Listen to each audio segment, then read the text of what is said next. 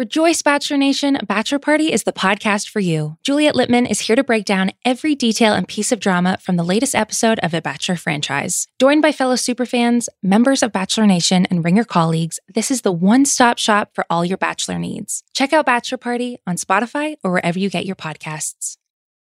This episode is brought to you by Mint Mobile. One thing you don't have to worry about cleaning up this spring season, your wireless bill. Just switch to Mint Mobile. It's easy, and right now they have unlimited talk, text, and data plans for $15 a month when you buy a 3-month plan. To get this new customer offer, go to mintmobile.com/watch. That's mintmobile.com/watch. $45 upfront payment required, equivalent to $15 a month for first 3-month plan only. Speed slower above 40 gigabytes on unlimited plan. Additional taxes, fees, and restrictions apply. See Mint Mobile for details. This episode is brought to you by Reese's Peanut Butter Cups. In breaking news, leading scientists worldwide are conducting experiments to determine if Reese's Peanut Butter Cups are the perfect combination of peanut butter and chocolate. However, it appears the study was inconclusive, as the scientists couldn't help but eat all the Reese's. Because when you want something sweet, you can't do better than Reese's. Find Reese's now at a store near you. I need support staff to clear the room. Stand up and walk, now. Hello and welcome to The Watch. My name is Chris Ryan. I am an editor at TheRinger.com, and joining me on the other line, it's the time cop, Andy Greenwald. What's going on with that IP? People Time remember Cops? that movie? I think they're all up in the TVA, man. They're all up in That's Lokiverse. Andy, what a great time to talk about television on the World Wide Web, which I consider the podcast kind of an extension of. Chris, you are so excited. I love this positivity. Tell the people what you told me last night. Every once in a while, you just look up, because, you know, we spend so much time just kind of grinding out content here, you know, but sometimes you just look up and you're like, damn, TV's really good right now. Over the last 2 weeks, Mayor of Easttown finale, everybody's in a tizzy. Kate Winslet comes on the pod. It's awesome. We get to talk about The Bureau, which, while not a current show, we're just really enjoying The Bureau. We put up our final episode of our deep watch, which I've just like assimilated into like a normal thing that people say. And then we've got We Are Lady Parts. We've got Hacks, like on the second half of the Hack season is just like Hacks astonishing. Is blacking out. It's so good. Hacks takes the leap within its own season. Yeah. So Hacks, We Are Lady Parts. And today we're going to talk about 2 shows. One we've been talking about for a long time, Top Chef, which I think had its best episode of the season last night. Oh. And wow, okay. The newest Marvel show, Loki, which we will start with, I imagine. Mm-hmm. And Loki is so good it's scary. And I'll tell you why. What? Wow. Yeah. It's nerve-wracking. I got to admit, you know, we've had some fun at the expense of some Marvel shows. We've marveled at some Marvel shows. We've appreciated certain things about them. We've criticized certain things about them. Loki is the first time where I was like, if it's going to be like this, it's a wrap for everything else. Like, if it's going to be like this, where I think that you can watch this show, and I count myself among them. I'm not like a comics expert, but I am comics conversant. I think all jokes aside, like I read some, I like these movies. I've seen them more than once, despite what Mallory thinks. And I watched this. I loved it. It was so enjoyable, even though it was mostly world building and setting all the Legos out to make sure you got them all. And then I got to the end of it and started reading about it, and I was like, oh, word, this is the Loki from the first Avengers movie? Like, I didn't even like know there were like variant Lokis, really, like, or that the Loki Chris, who's in Ragnarok is different than this dude. And I was like, who cares? This show is real good. Are you feeling disappointed that you weren't in my home on my couch last night when I turned to my wife, who could not have cared less about any aspect of this entire conversation, and explained to her the origins of the variant Loki? Do you wish that you had gotten like just a few drips of mind juice from the grapes I was squeezing? I would imagine that your wife maybe wishes we could have swapped places. I think that's generally probably true, but never more so than when I was explaining why the Asgardian god of mischief isn't the one she didn't see over the last 10 years of movies. Chris, I love your enthusiasm. Yeah. And I almost completely share it. I think it's worth beginning here. We've expressed this in numerous ways before, but the the challenge and the triumph of the MCU in theaters over the last decade plus has been to consistently provide something for everyone within each movie. That's really hard to do, and they've pretty much done it. The challenge for the MCU on TV is to give each person or each type of viewer something that they will like. Each show, obviously, the way we're covering it, the way they're being doled out, the way there's just a hunger for anything Marvel right now is being received as if each one is the Tesseract. Like this is the one, can I say One Ring to unite them all? That's the wrong franchise. Shouts to Amazon. I'm sure no one will get annoyed by that. No. But in truth, and I think this is smart, that's not the goal, right? They're proving that you can slice off pieces of the MCU and characters and basically deliver them to different fan bases, and people will connect to them in different ways. Of the content we've gotten so far, there's no question that Loki is the show that scratches the itch that I personally have for comic book entertainment, which is, and this is just, I'm just speaking for me here, just the me variant, okay, that exists right now. I really like comic book stories that are like, we're fucking comic books, so we can get weird. Yeah. What I don't personally feel the need for and often chafe against is a comic book story being like, we're a comic book story, but we're also the leftovers. Or we're a comic book story, but we're also ripped from the headlines, social issues and violence. Right. I'm not, and I know that I clearly just subtweeted the last two Marvel shows, which I've had a lot of time for various reasons. But personally, I'm cool with the comic book stuff just getting weird, and I've name-checked these people before, but in the tradition of great comic writers like Grant Morrison, or more recently Al Ewing, who's doing great stuff in Marvel, or Alish Kott, who I talked about, who did really cool, weird stuff with the Winter Soldier. They are the ones who are like, why do I need to tell a straightforward story when there can be a 1970s office building somewhere in the multiverse where buttoned up apparatchiks played by Owen Wilson and Pillboy from The Good Place are poring over microfiche of everyone's life forever. Like, that's okay. Let's do it, because you can do this here.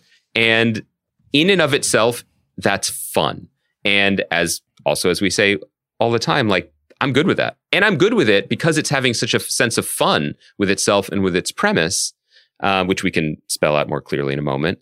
It's totally fine with me that it's just about itself. It's essentially doing the spackling work of preparing Loki for his continuation in the Marvel Universe and the spackle work of explaining time travel and multiverse stuff for the next 10 years of Marvel movies. It's doing that work.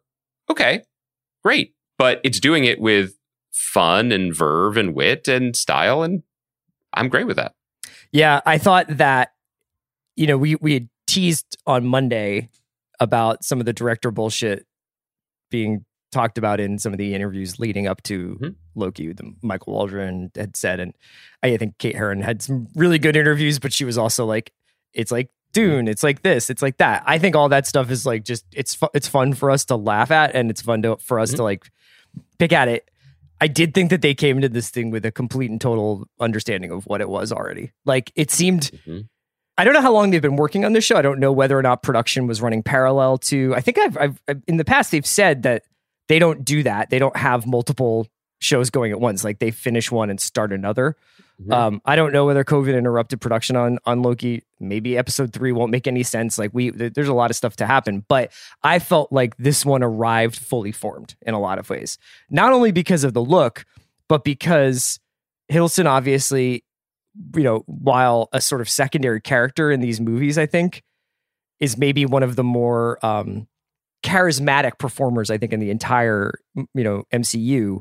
And he gets to be on full display, and then he gets the perfect foil in Owen Wilson. To have somebody who is that drolly funny and that wry while Hiddleston is doing magic tricks across the table is like, it's lightning in a bottle.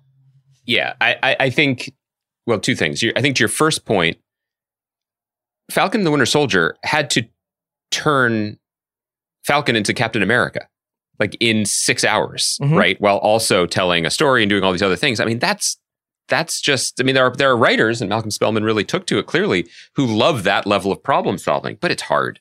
It's hard because you're serving a larger project. You know what I mean? You can tell the emotional stuff in the margins. And I think the best parts for me of Falcon and Winter Soldier is when Malcolm and his team were doing just that. But ultimately, it had to go along the track to get Anthony Mackie where he needed to be for the next phase.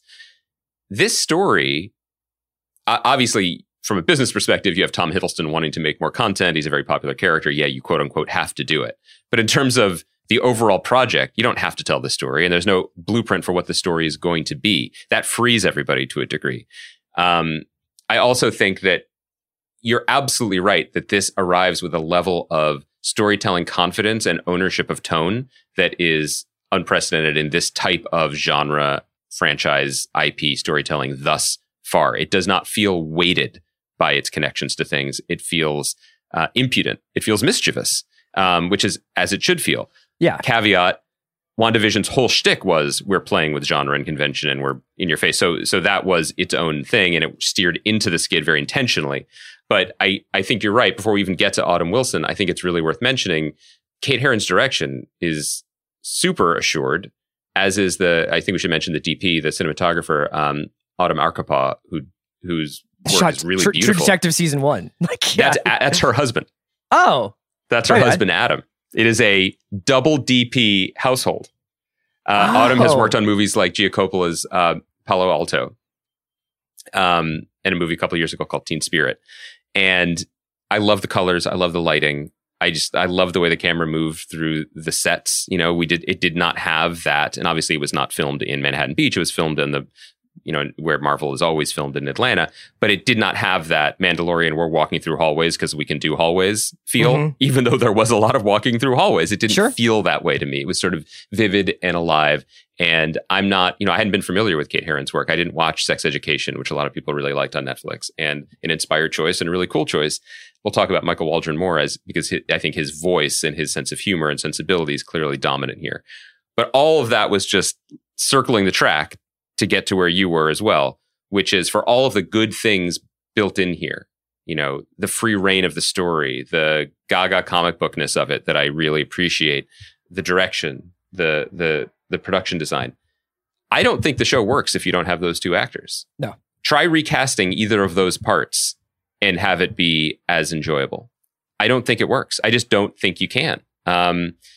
They are the two different kinds of dry from opposite sides of the Atlantic Ocean, and it's a wonderful cocktail. It's a lot of fun. I mean, it reminds you, like, Owen Wilson is just like, he should be on the periodic table of elements in terms of just how unique he is, and in terms of, when you're making the chemistry of a movie or a TV show in this case, and he isn't always used correctly, and frankly, for the last few years, he hasn't really been used at all, to my knowledge, in terms of like, this is an asset, not just a guy that we enjoy. And it's awesome.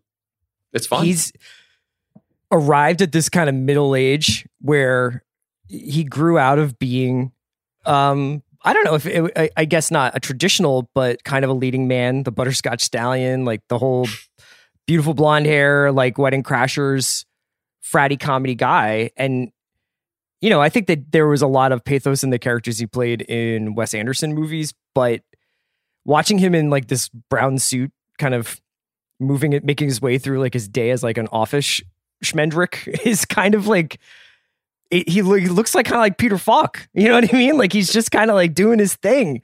And it's very exciting. It's also really cool. I think this suits my taste a little bit more, where obviously WandaVision was, like we talked about, like very much about trauma, and Falcon and Winter Soldier was very much about sociopolitical issues. So they had appropriately serious tones, I think.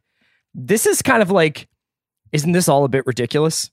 The Infinity Stones are paperweights, like everything you've ever said has been printed out on a dot matrix printer. Please sign here. Sure, you can try to escape, but you can't escape who you are. All this stuff that is in there, this is kind of about the comic absurdity of comics, I think. And I really enjoyed that. They do a lot of explaining. There's a commercial within, there's a sort of an educational film within the show that explains what the time variant authority does. There's a lot of like relatively like cathartic moments for the Loki character, who I think is kind of a moving target throughout the MCU as to like who he is and why he's doing what he's doing, and sometimes felt like a little overly malleable. Like we need him to be a sidekick in this movie, so he's a sidekick, and then we need him to be the sort of the catalyst for Thanos in this movie, so he's that. And in this movie, it's kind of, in the show, it's kind of like, yeah, like all these different characters you've sort of been over the course of the last 15 to 12 years or whatever. That's actually because you're never really yourself. Mm-hmm. Yeah, it's the instructional videos and the little comedic filigrees and things on the edges like are going to get a lot of attention, and they should. But it does, I mean, in its 51 minutes, it's pretty economical in zeroing in on the inconsistencies of the character and what it would mean to make this character load-bearing going forward, not just the most enjoyable part on the margins of a lot of things where he is often a villain and untrustworthy or whatever. I think that character work is done awfully well. We spent a lot of time talking about the emotion and heart versus structure when we were talking about Mare. We should point it out here too, because it does accomplish a lot. I think that the ding on that would be, wait, now what's the series going to be? Is he going out in the field, and are we jumping from timeline to timeline? And how much more of Owen Wilson speaking French are we ready for? TBD. TBD. But I thought about it, by the way. You asked me last night who speaks better French. You were Owen Wilson. I think it's you. Merci. That means a lot to me. I did ask Chris that at 10:30 last night. And he could tell that there was a sort of a searching. I knew tone. you needed it. Yeah. I needed the W. Two things I wanted to mention quickly before we talk about what the show is going to be going forward. You mentioned the little opening cartoon, Miss Minutes, talking about everything. Yeah. Very, like kind of right out of Jurassic Park. I thought it was cool. Voiced by Tara Strong, who is a legend in the Daddington community. Oh. She is maybe the hardest working actor in all of Hollywood. She does voices on everything. If your children have seen like Rugrats or like Teen Titans, or as is often the case in my home, My Little Pony. I mean, she's Twilight Sparkle, dude. That's major. Yeah. And that's a sign. I only slightly joke that one of the things about Disney Marvel at this point is their obviously their wallets are deep and their bench is deep, but the clout, where they're like, we're going to do this. And on the paper, on the page, I bet this was very entertaining and enjoyable. And then you see the illustrations and the animations that they came up with, which are pitch perfect and stylish and clever, and a lot of very talented people work on them. And then they're like, let's get the Laurence Olivier of voiceover to do this character. Sure, we can do that. Speaking of A-list people involved in the show, I would like to do off the cuff a kind of power rankings of who is the least aware that they are in Loki. Okay. Like, for example, I'll give you an example. I think Mark Ruffalo knows that he's in Loki. You know what I mean? I'm pretty sure he knows that old footage of him is being repurposed. I am also convinced, here I'm setting you the high and low bar, okay? Anthony Hopkins doesn't know what the word Loki means, nor what the word low-key means, nor what Disney Plus is, okay? And yet, he's in the show. So what I'd like to ask you is, I'm going to throw a couple other names at you. Do they know? For example, does Renee Russo know that she plays an emotional part in the television show Loki? Yeah, I think so. Someone's told her, maybe like a child or a family member. So Renee Russo, married to Dan Gilroy. Dan Gilroy, right. Tony Gilroy. Tony Gilroy does a lot of. I mean, first of all, Renee Russo, good point. Fabulous person, and I'm sure is just really like. Who knows? She could be listening to The Watch right now. So I'm not mocking these people because, but I would love to see. Does not know that he is in Loki. I would love to see. Except, if it's like one of those things where Steven Tyler from Aerosmith wakes up one day and there's just like $1 million more in his bank account because dude looks like a lady, or Jaded got used in some commercial. The former is not aged well. Dude looks like a lady is no longer in commercials. But you know what I'm saying, right? Like it's like you find out like, oh yeah, sure, like.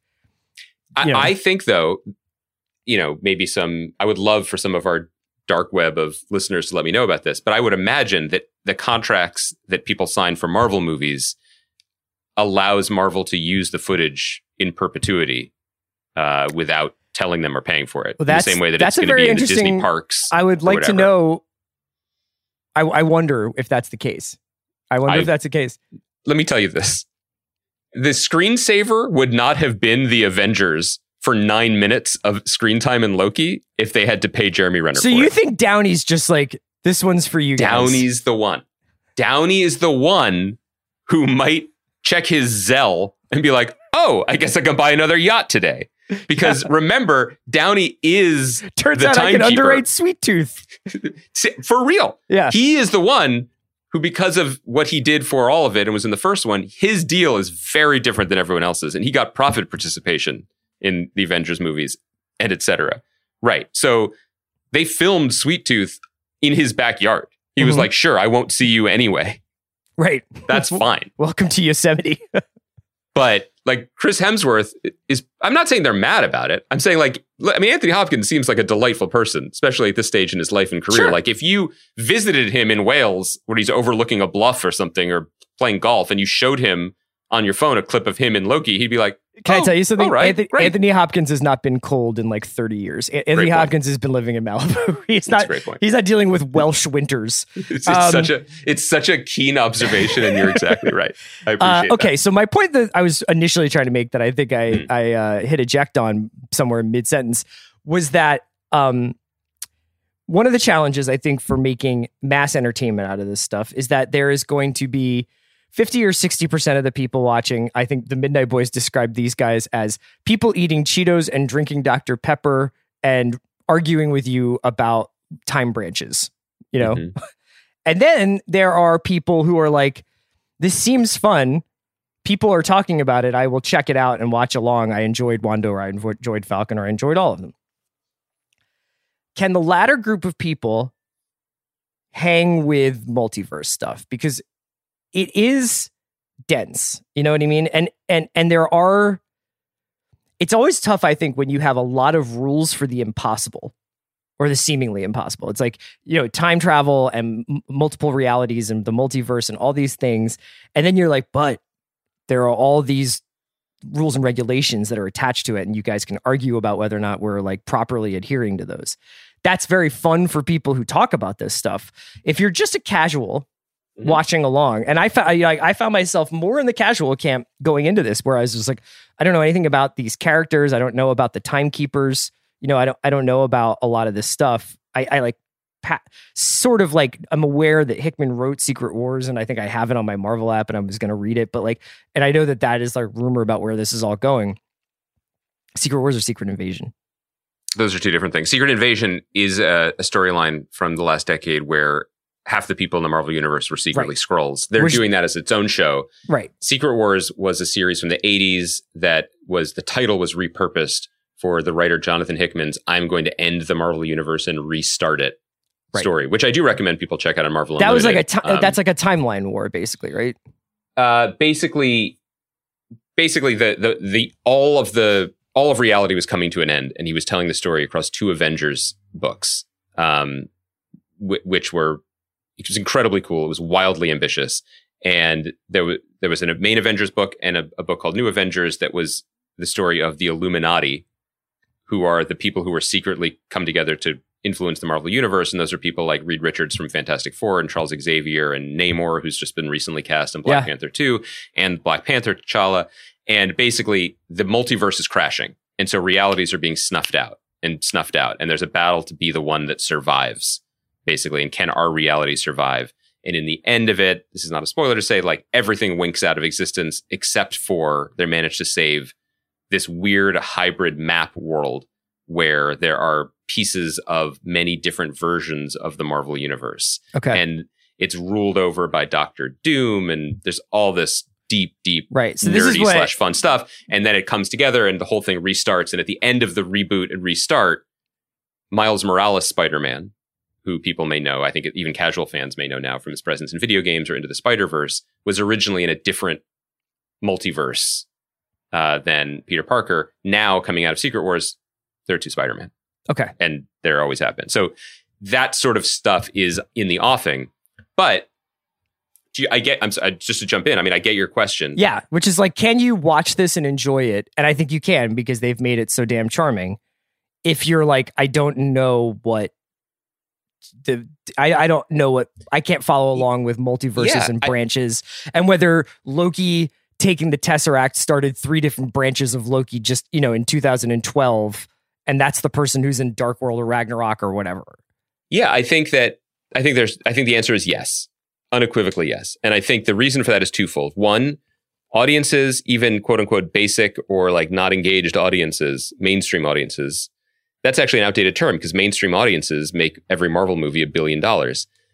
The education of genre storytelling and people's comfort level with it is radically different than it was 10 years ago, or even fewer. Like a few years ago on this podcast, we were having a little fun, as we like to do, with like DC's scattershot approach to world building. And we were like, I guess there's just going to be 6 Jokers and that'll be confusing. Turns out, no, nobody actually cares about that stuff except the Dr. Pepper and Cheetos people who enjoy the spotting the problems or solving them. So that's part of it. The other thing is, I think there is a rule called the Han Solo equation, basically. And it was invented in Star Wars, which is audiences will go along with anything, no matter how far-fetched or preposterous or mind-bending, genre-hopping, as long as, 1, the character is charming and charismatic, and 2, the character or a main character is able to be the voice of the audience and make fun of it. Yeah. And raise eyebrows or look askance. And the successful genre shows and movies and things, they do that. That's why there's the shawarma joke in the Avengers trailer almost 10 years ago. That's why there's the little joke tag at the end of the Eternals, which we talked about a few weeks ago. And by the way, is doing something that is also consistent with what comic books do, which is grand, Baroque operatic storytelling without a hint of humor. Comics do that too. Yeah. But I think that the special sauce is being able to wink. And so I think that when we get to the day, which is coming, actually, I was going to say this as a joke. This day is coming in December, probably, when there are literally 3 to 4 Spider-Men pointing at each other, performing the meme, which we all know is going to happen in this Spider-Man movie.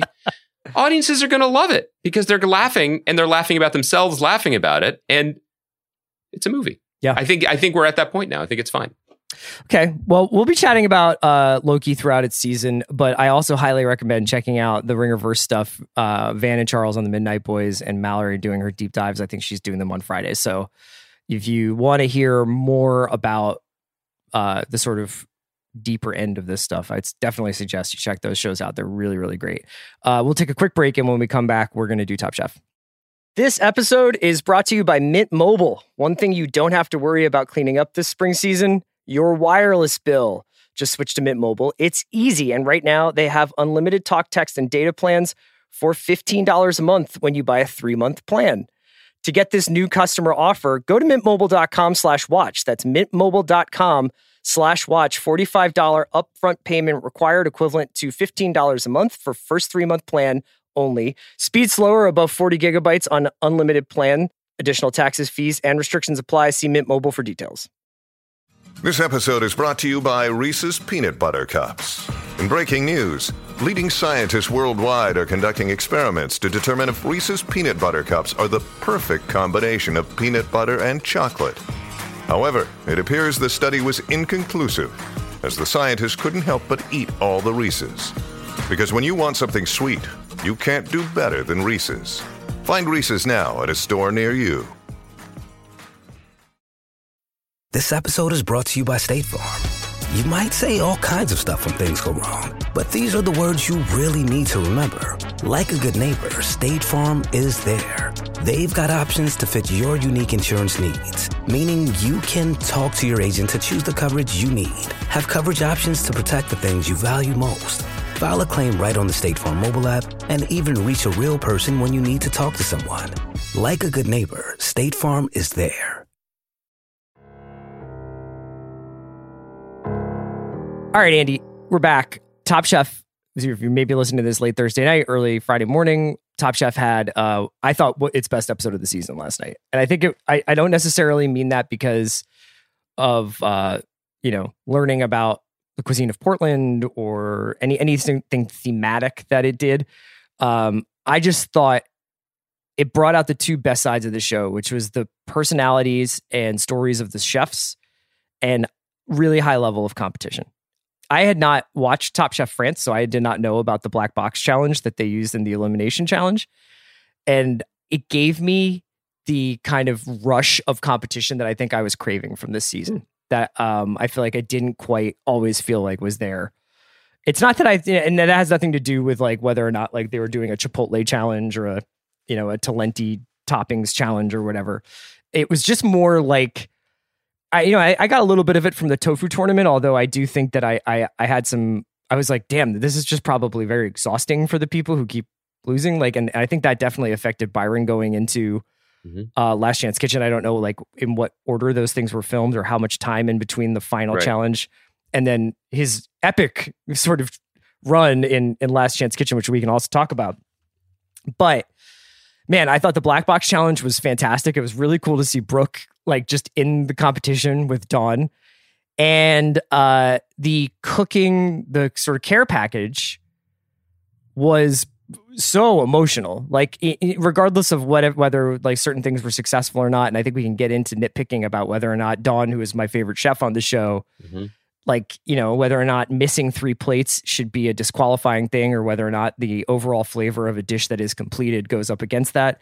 We can talk about it. Obviously, Maria going home in a really emotional sort of climactic moment where Jamie tries to, I don't know, like sort of orchestrate Maria staying, but like, Maria obviously is just like, I don't want to stay like this. And like, this is ridiculous. And was really sweet about it. Jamie was really sweet about it. The judges were obviously really moved. I think it was the first time that it really hit me what an incredible undertaking and sacrifice like this must have been as a production. I think you can see that the judges are really emotional about it as well. Just a great hour of television. I want to make sure that we circle back to the Last Chance Kitchen thing because I have opinions. I have a hotline of my own to run about that. I have some notes on that. Yeah. But to get into your observations, I end up in the same place as you with this episode, but prior to the last 5 or 6 minutes, I actually thought this was one of the weaker episodes of the season. Oh, interesting. And I think the main Did you not like the black box? I did not. Well, my main issue with it was if Padma has to explain everything 2 or 3 times, and I still don't understand what they're doing, that was an issue for me. It was busy to the point of abstraction. Like they've done tag team challenges where you can't communicate and you run into the kitchen to see something on the stove and something in the oven and you kind of just got to guess what they're doing. That's a hallmark. They've done that for years. They've done blind taste test competitions before. Usually it's like taste these 20 things with. It's like they've done things where it's like blindfold smell and like a bunch of spices and those are the ones you can use or whatever. And the super tasters usually get it right or whatever. There's nothing like when somebody's like, my palate is incredibly like, is amazing, and then they just like screw the whole thing up. It's impossible. It's so hard. I mean, what Dawn pulled off in the dark was just really noteworthy. Yeah. That was wild. Yeah. I just thought it was dramatic, it was interesting, and I agree with you about the competitive nature of it, but it was so busy. And then they were like, by the way, this is also what they do in France. It's like, okay, that's cool. I would like to watch Top Chef France. That's interesting. I appreciate, especially as someone, who just raved about 5 seasons of Le Bureau, like, let's do this. Let's become more Top international Chef France viewers. Plays a big role in the Bureau. It does in season 5. Yeah. So I was okay with it, but I wasn't that. I was a little put out by the level of busyness involved, and then the whole like you get a night off, but it's kind of a fake because you have to open these boxes and weep. But then also, what were the parameters for what they put into the boxes? Felt kind of confusing to me. Like, what were the families told? Right. I kind of wanted to know more about that. And then it was that thing where I'm getting a lot. It's very busy. I'm getting a lot, but I want to know more. Like the moment when Jamie's like, my large Vietnamese American family gathers only at a Jewish deli in Las Vegas was obviously very significant for me. I love that moment. And so I adored things like that. Shoda's terse letter from his father, I think we could have unpacked for another 10 minutes. But his dad came through and gave him the Wagyu, his dad delivered the ingredients, not so much, he didn't give him the beef heart, let's put it that way. Yeah. Just the more tender muscles.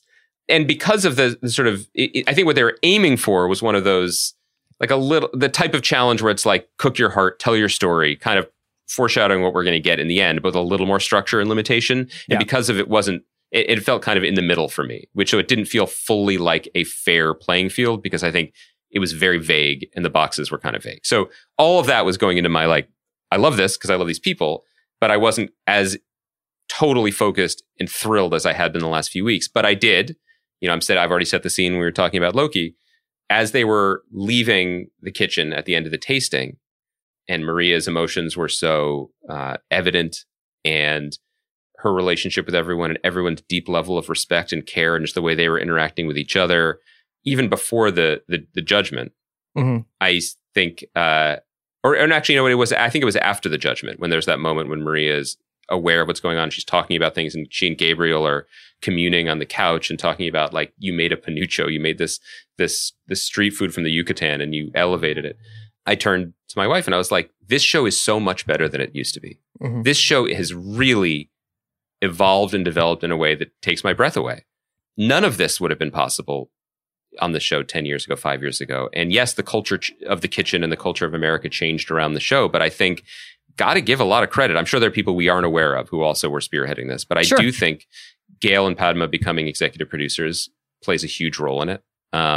And just the way that it has championed humanity has just made for such an enriching and superior show. And I loved it. And that was before we got to the end. Yeah. And then we get to the end and it was a world-class TV moment. It was a world-class human moment. And Jamie basically saying that she got a second chance, so she wants to give a second chance to Maria. And I don't know. There are TV dramas scripted by the very best in the business who are not nearly as good at drawing out the emotional complexity of a character the way the Top Chef editors and producers have done with Maria. Maria's, and because she's a real person, she's not a character, her willingness to be vulnerable and to speak very plainly about what's going on. She's been by far the best narrator of the show. And I also think I really hope she comes back. She seems just like a dynamite person. You know what I mean? And I was so moved by it too, in the way that we talk about the show, where a couple of weeks ago, I think we've said hopefully not unkindly, but we verbalized what she was feeling, which is her abilities might not translate to the championship level of this show. Right. Which isn't to discount her abilities. It's just that what she specializes in isn't traditionally what the show champions. And that subtext was text last night, and it was treated with, I thought, just an enormous amount of empathy and kindness and directness, which I found very refreshing. Your point about the writing is the idea of even though it's not a written show, it almost feels like, could a writer come up with what Kristen says to Maria? Oh my God. Yeah. Thanks for mentioning that. Exactly. Yeah. So I thought that obviously everybody doing the show is making a huge sacrifice, and it doesn't feel like past seasons of the show where, people are obviously there to take their careers to another level. I think that's obviously the case this year, but it feels like something more than that. It feels like something different than that. There's a degree to which they are doing something for the greater food community, the culinary community. They're also, I think, seeking a little bit of refuge from what's obviously been an awful year for their industry and for them as chefs. And I think it's obviously hit those chefs who are judging too. And I thought that Padma really said it as good as you can. She was like, I'm sorry, that there is a game to be played here, but kind of for the first time I've ever watched the show, I was like, this is the first time I've ever seen everybody who's participating in the show kind of acknowledge that doesn't matter. That is not an evaluation of who Maria is. You're totally right. There was, this is maybe a poor comparison because these shows were never in the same universe. But if you watch something else like Hell's Kitchen, Gordon Ramsay is playing a part, and his character is the star of the show. And so no matter what the circumstance is, he has to continue to play his part, almost like, he's in an immersive theater project and he's going to be gruff and yell and scream. And then when he's nice, that's the thing. Everyone, I really like what you said, because it pointed out the fact that everyone involved in that judging table was aware of what they were doing. And they were aware of the humanity that was involved and the emotions and the feelings, but also aware of the TV show they were making and respectful of it. And because of that, when Tom was like, this is what happens at this point. You are pushing up against things. You are, when his voice was the one of being like, your only enemy here is yourself. I mean, he was kind of being like the Obi-Wan almost of it. Yeah. But because of the recognition of the emotional outside the kitchen stakes, his words of advice and mentorship rang more true to me than they would have if it was just like, if you want to advance to the round of 3, you're going to need to do X, Y, and Z thing. He's not. He was in that moment, and he probably always is. But it really rang true to me that he was speaking as a mentor and as, in a respectful way, as opposed to an executive producer and host and judge on a TV show that's going to have a 19th season at this time next year. Yeah. I wanted to ask you one more thing about the... and Jamie should not have gone home. I'm glad they all recognize that. I'm glad too. I think that would have been crazy. I also think it would have been crazy for it to be like, okay, we'll keep both of you. Like, there's just no way out of that. It was sad. I got it. It was tough to... this is the same thing in Survivor when somebody loses a challenge on the family visit, or there's like something where, somebody has to choose who gets to spend the day with their family on Survivor, like where you're just like, Jesus, this must be like the hardest day, because there's always, even within this, there's like a loser. Maria going home, cooking a care package that is like a meal that her son likes is tough. I wanted to ask her you, recognition in the moment was I wanted to ask powerful. you one thing though.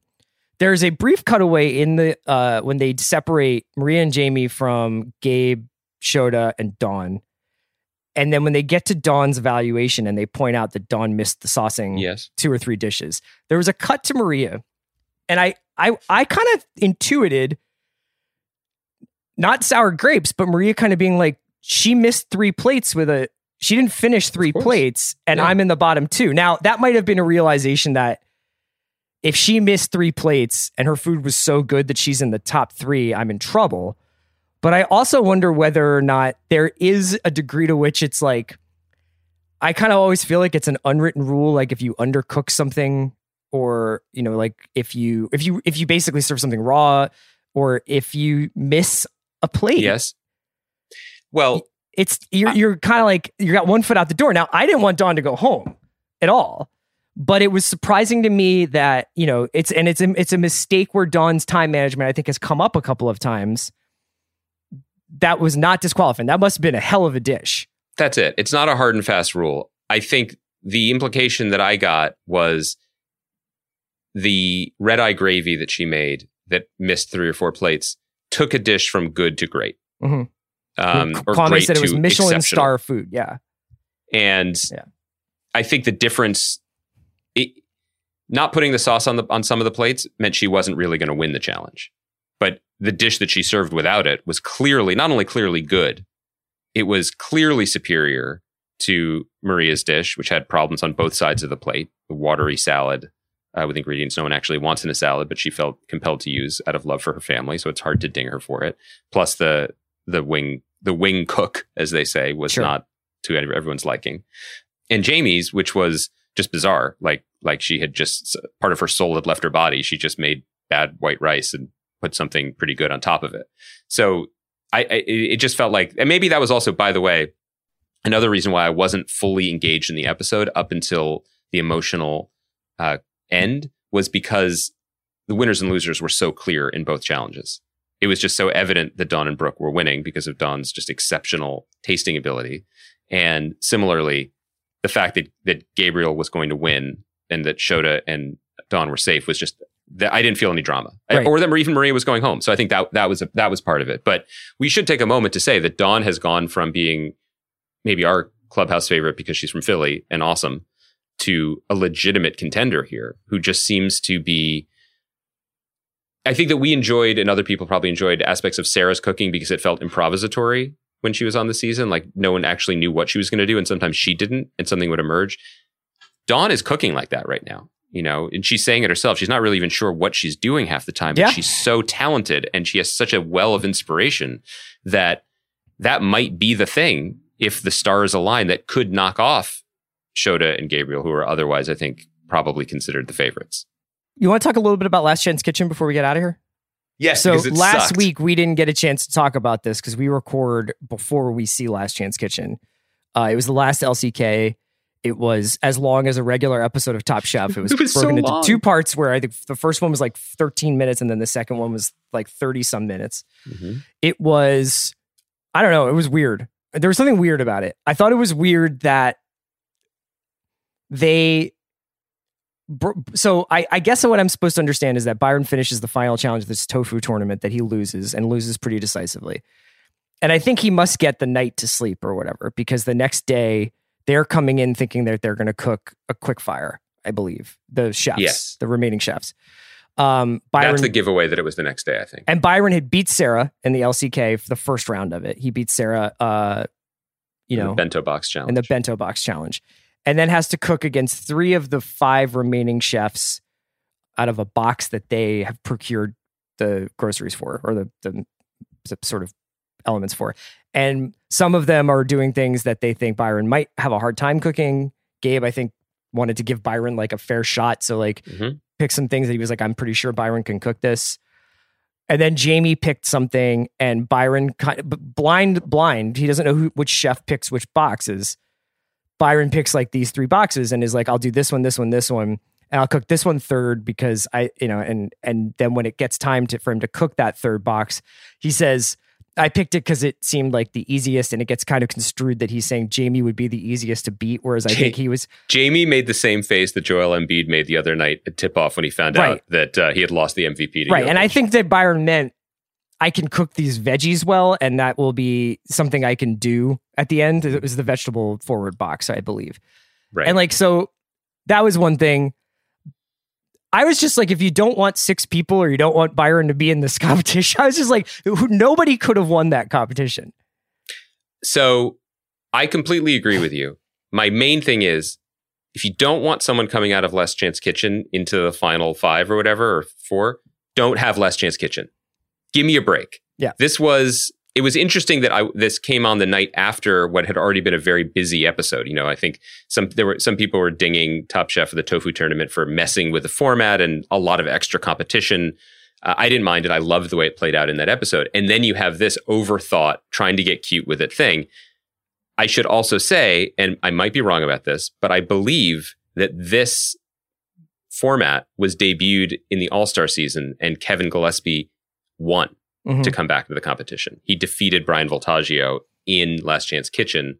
Brian was still in the competition to re-enter the competition. Right. So they didn't invent it this time. But Brian didn't get kicked out. It's just that no. Chefs. They did a Last Chance Kitchen finale like this, and Kevin advanced. So because maybe they obviously had the black box for this episode was ready for 6 chefs. So if it was going to be Byron coming back, then or Sarah coming back, fine. And if not, we would just get Brooke or whoever to do it. They need to leave this with the All-Star Championship seasons. It just felt cruel. It felt unnecessary. You're making these chefs hang around and do these competitions to pursue their dream, and also it's fun to be on TV or whatever, but let them do it. Don't pull the carrot at the end and just hit them with 3 successive sticks. It's absurd. Byron could have won. I mean, Kevin Gillespie won. Some chefs could have won. Anything could have changed depending on whose boxes he picked or if the other chefs had messed up. But it felt needlessly cruel, not just, and I'll say this too, not just to Byron, who did everything right. I mean, that was incredibly tiring and stressful, but needlessly cruel to the audience who's watching an extra 45 minutes of your show streaming on bravo.com to your TV for what? For no result. Right. That's not what we wanted. I don't think anyone felt particularly good about that. And as you said, the next episode was set to go for 6 people. Sure. Fun to see Brooke. Always fun to see Brooke do a quick fire. Great. Cool. I love the camaraderie between the judges and the chefs and the mentor roles, et cetera, et cetera. I hope they keep it. But come on. This was a huge miss for me, and it really ticked me off. Yeah, I agree with you. I thought that it was punishing. I appreciate the fact, look, like I'm currently in a stretch right now where I'm watching like 4 to 5 hours of basketball a night. And sometimes like the Suns are just up 21 and they don't stop playing the game because it's no longer interesting to most of the fans. It's like they go through it. It is a competition, and I respect the fact that they are coming up with the rules, but they don't decide before the game that the Suns have to play 6 quarters. Like there is some guardrails around like this will eventually end, or we're not going to make Chris Paul play 2 games in one night. And I just was like kind of mystified about like what we were supposed to learn about Byron other than his endurance from this challenge. I agree. I can't imagine how physically draining that must have been to beat Sarah and then to try and cook 3 times in It was four cooks, as they say. Yeah.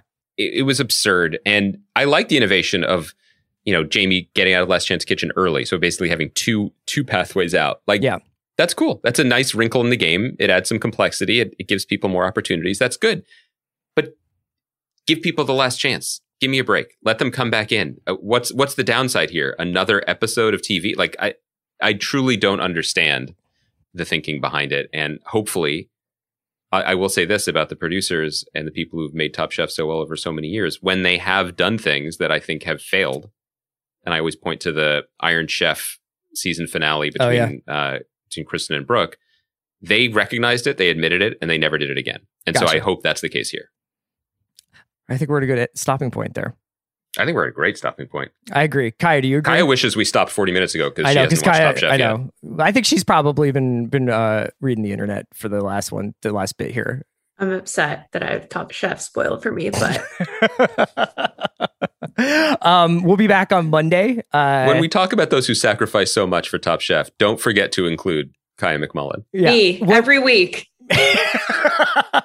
On Monday, we'll talk about. I think we'll talk a little bit more thoughtfully about this first season of Hacks, which it's been renewed for a second season, and sometimes Andy and I skate a little on quote unquote comedies where we're like, it's funny, we'll love it, and like even if we do love it and watch every episode, I think we sometimes find it challenging to come up with new ways of saying, man, that was funny.